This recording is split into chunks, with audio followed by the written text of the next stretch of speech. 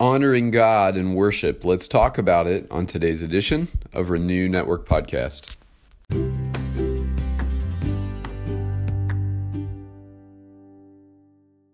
Good morning. We're moving on today in 1 Corinthians chapter 11. Today we're going to be focusing on verses 2 through 16. This passage presents an interpretive challenge. And again, much like yesterday's passage, a theologian could spend his or her career unpacking the content of verses 2 through 16.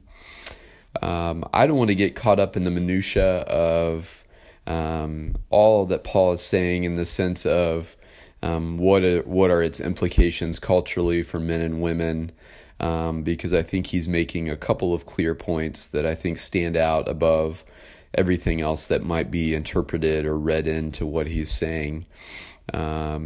First, I see Paul talking about men and women who participate in corporate worship within the Church of God. And he suggests that it's important for those men and women to present themselves before God and others in an honorable way, a way that honors their calling, a way that honors being in God's presence, a way that honors the authority they possess as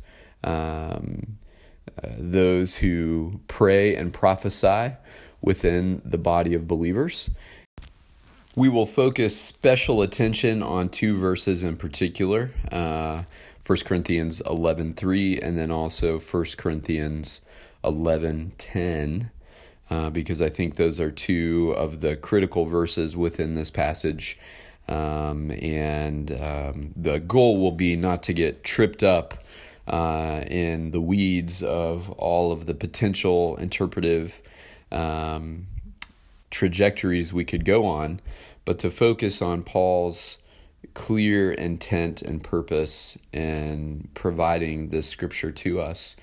Let me say at the outset that men and women serving within the life of the church in different ministry capacities should be celebrated for their unique gifts and graces, for the unique way in which they express and articulate the love of Christ. And depending on one's theological and doctrinal background, men and women may serve very different purposes in ministry within the life of the church. Some denominations welcome women as pastors of churches.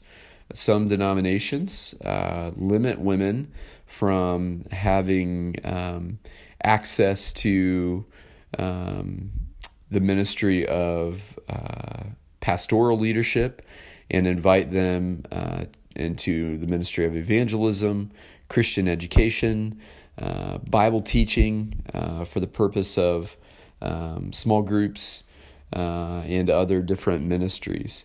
So it may very well depend on the denominational background that you are from to help you understand the different areas in ministry that you as a man or a woman may be invited to participate.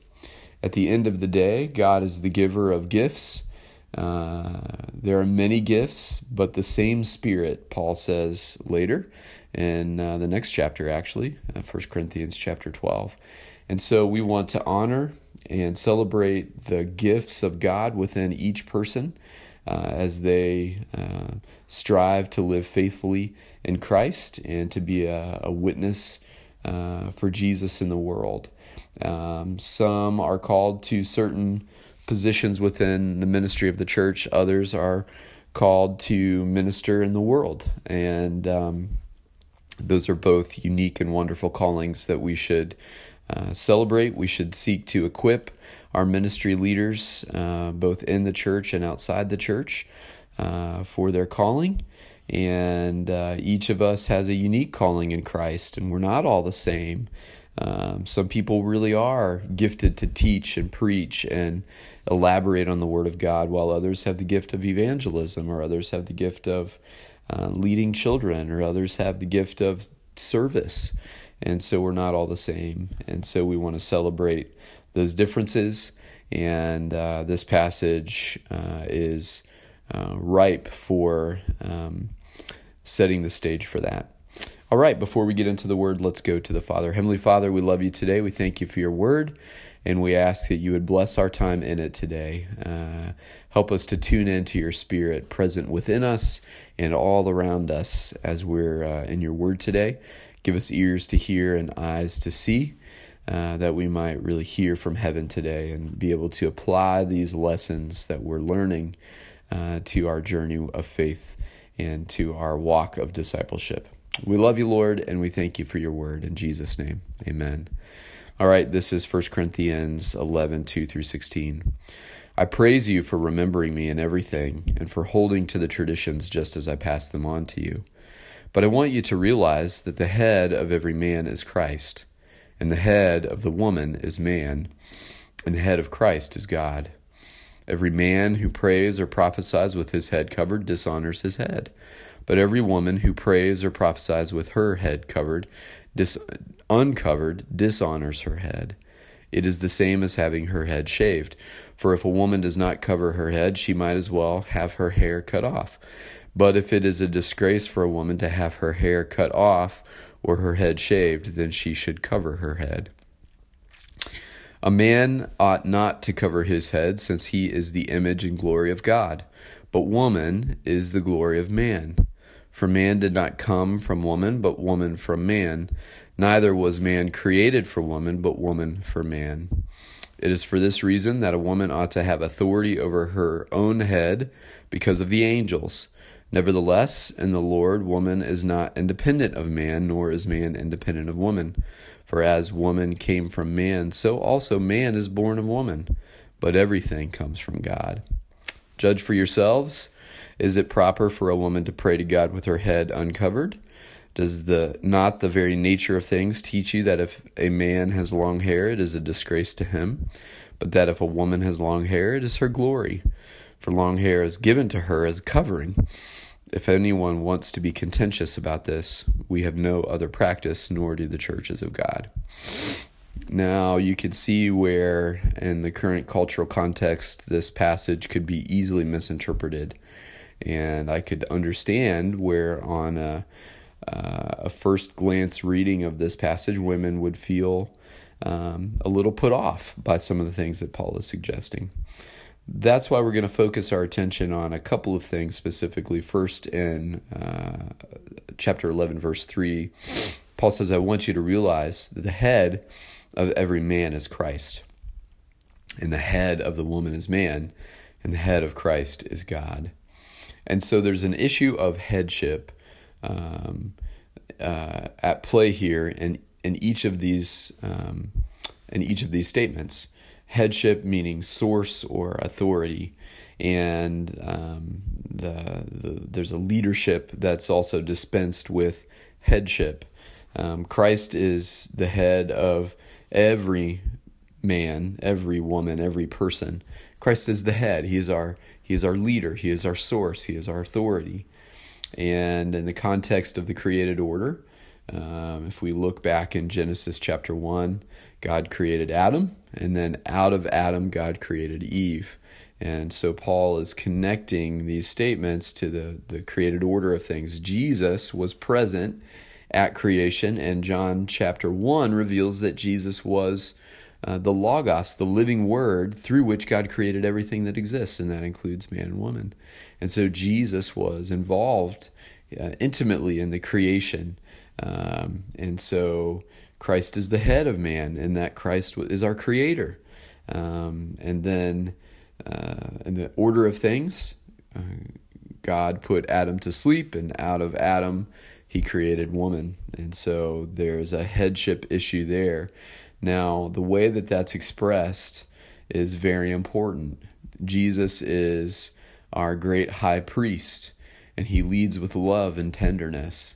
And every man and every family and every home should lead with the love and tenderness of Christ. And that doesn't mean that he leads with an iron fist. That doesn't mean he has ultimate exacting authority and everyone must bow to his whim and will. That's not at all what's at play here. This is a calling to spiritual leadership within his role, whether he's leading in the church or whether he's leading in a family. Any man who has authority over women must dispense that authority with love and tenderness in the same way that Christ dispensed that authority. And Christ, in his use of authority, elevated people and celebrated their gifts and sought for their very best. And men in their leadership ought to do the same. And then the third part of this is the head of Christ is God.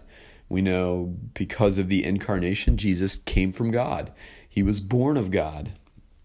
And so we know that in the order of things, in the Godhead, it's God the Father, God the Son, God the Holy Spirit. Jesus came from God in the incarnation. And so there's a headship issue at play there as well. In Jesus' earthly ministry, he only spoke what the Father instructed him to speak. He only did what the Father instructed him to do. He only went where the Father instructed him to go. And so Jesus was obedient to the Father as his head.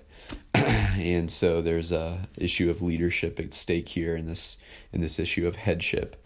Down near the end of the passage, in verses 11 and 12, we see this issue of interdependency, that men and women are interdependent on each other. We're not entirely independent of each other in the sense that we have a healthy balance of interdependency. We need each other. We're called to engage with each other. We're called to support and encourage each other. We're called to learn and grow in relationship with each other. And so Paul is outlining a healthy interdependency here. In their role as those who lead in worship in this particular worship setting, men were instructed to pray and prophesy with their heads uncovered, and as a symbol of their leadership, as a symbol of them being the image and glory of God, Paul says in verse 7. But again, in the created order of things, since the woman is the glory of man, in other words, she was created out of man, Paul calls for them to pray and prophesy with their heads covered. Now, this is a cultural teaching that had application for that particular worship setting and that particular cultural setting. And this was a way that men and women were called to honor God and honor those that they had leadership over. And so it was simply an expectation for them as leaders in the churches of God that when they were praying and prophesying, this was how it was to be. In verse 10, Paul says it's for this reason that a woman ought to have authority over her own head because of the angels.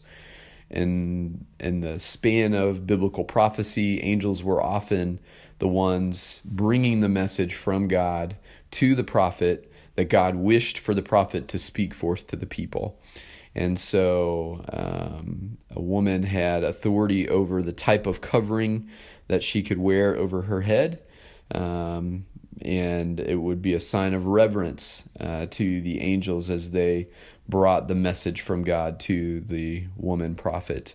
And so she had that symbol of authority. So the head covering for the woman who prayed and prophesied would be a symbol of her authority within the worship setting, a symbol of her authority within the church of God.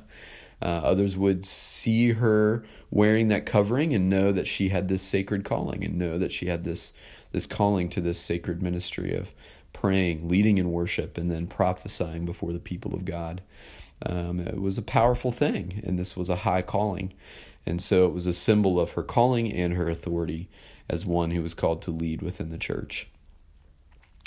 So challenging, not entirely straightforward, sometimes cryptic sounding passage here from Paul as we unpack verses 2 through 16. But there's definitely an order to things. You can definitely see that Paul had his reasons for making these points. And in this particular worship setting, these things made sense, and this was the expectation. The carryover for us is that when we're in Christian leadership positions, that we should be mindful of how our appearance honors God and others, and that we should do nothing to distract from the message of Christ being preached. If something in our appearance becomes a distraction for those that we're in ministry to, then we ought to step back and take a hard look at our decision to present ourselves in a certain way. At no point should our presentation of ourselves in the worship setting be something that would distract people from the message of Christ. All right, my friends, thanks for hanging in there with me on this one, a challenging passage to teach and understand. And I thank you for taking time out of your day to study with us. God bless you as you continue to consider these words.